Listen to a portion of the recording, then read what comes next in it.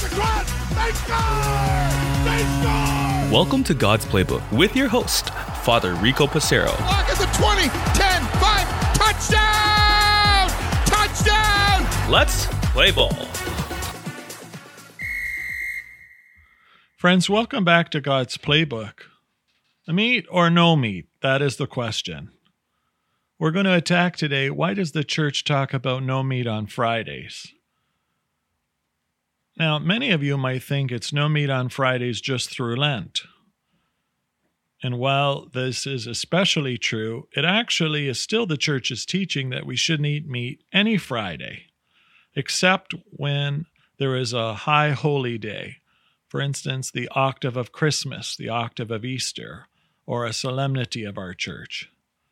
But where does this idea of abstaining from meat come from? Well, there's nothing sinful about eating meat. Meat continues to be something that Jesus ate in his life, and we have the privilege to receive as part of our daily diet too. Giving up meat on Fridays connects ourselves to the sacrifice of Jesus on the cross, that he gave up his flesh for our salvation. So we give up eating flesh of animals in conjunction with his sacrifice. So it's meant to be a little sacrifice that we offer to Almighty God. What it also does is helps us to connect with our brothers and sisters throughout the world who cannot eat meat because meat continues to be a luxury. Those that are starving, whose diet is very restrictive and limited based on food, based on availability of food, based on their own economic position. And so again, the church invites us to enter into this abstinence so that we connect ourselves with those who are most in need. When you look at McDonald's, they invented the Filet-O-Fish because there was a time where they took such a hit on their dollar value in sales because no Catholics were eating Big Macs or any burgers on Fridays. So the Filet-O-Fish was created. The fish fries, the tradition of fish fries also came again from this idea and notion of the church telling its children not to eat meat on Fridays, connecting ourselves with that of the suffering of Jesus. But friends, it's not only in Lent that we connect with the suffering of Jesus, but every Friday.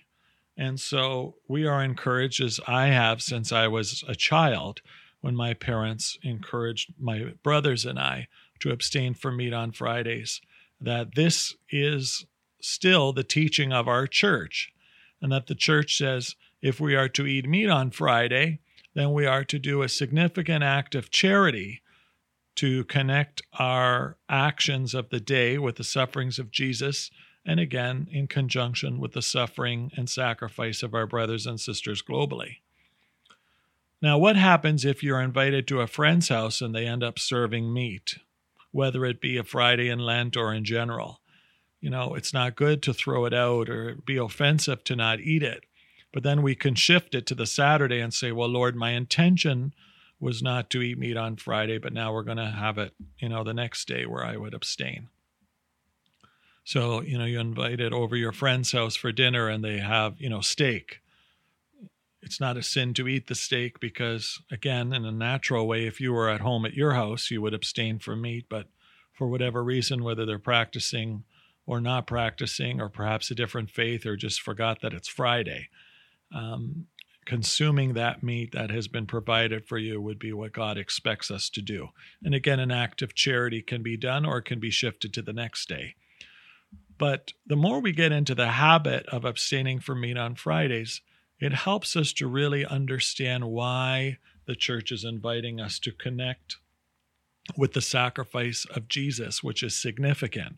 And our little sacrifices bring pleasure to God because we are showing him, while we can never match what he's done for us, we are identifying little ways in which we can connect our sacrifices with his massive sacrifice on the cross. So, friends, I invite you, if you are not already doing so and have just been focused on Fridays in Lent, to not only carry that through Lent, beginning with today, but for the rest of the year as well, to look at Friday as an opportunity to fast and pray a little bit more, to give up, to abstain from, so that we are following the teachings of our church by connecting our little sacrifices with the suffering of Jesus. What I also encourage us to do is not just to not eat meat and then all of a sudden we have 7 plates of fish. The idea is to eat simply. And especially in Lent, we're called to fast, so we're called to even give up a meal. So we eat 2 meals instead of 3. And that again connects with the hunger of our brothers and sisters throughout the world. And it is so good to do things like that because it creates this awareness in self of A, our dependency on God, and B, the reality that we are so blessed where we come from, that we have an abundance of gifts as opposed to those who are restricted and limited with what they receive. So meat or no meat, the question is, why wouldn't I want to participate in little sacrifices to give to God, to show him how much we love him? So let's make our Lenten Friday observance a 52-week thing, so that at all Fridays throughout the year, we abstain from meat. Now you might say, well, Father Rico, you said unless it's a feast day or a holy day. Well, just like on the Sundays in Lent, whatever we've given up, we are encouraged to continue that tradition, or because it's the Lord's Day, a day of rejoicing, we are lifted from it. That's why 40 days in Lent, it's actually 47, if you count the Sundays. So we are reminded that we are not restricted on Sundays. So when a Friday falls a holy day or solemnity, because it's a day of rejoicing, we are free to consume in such a way that we rejoice. But again, if you want to still connect your suffering with that of Jesus and your little sacrifice with that of Jesus, and in fellowship with brothers and sisters throughout the world, you are free to do so. But that's where we have the ability to opt out on those special days of our church calendar and days in which we celebrate God.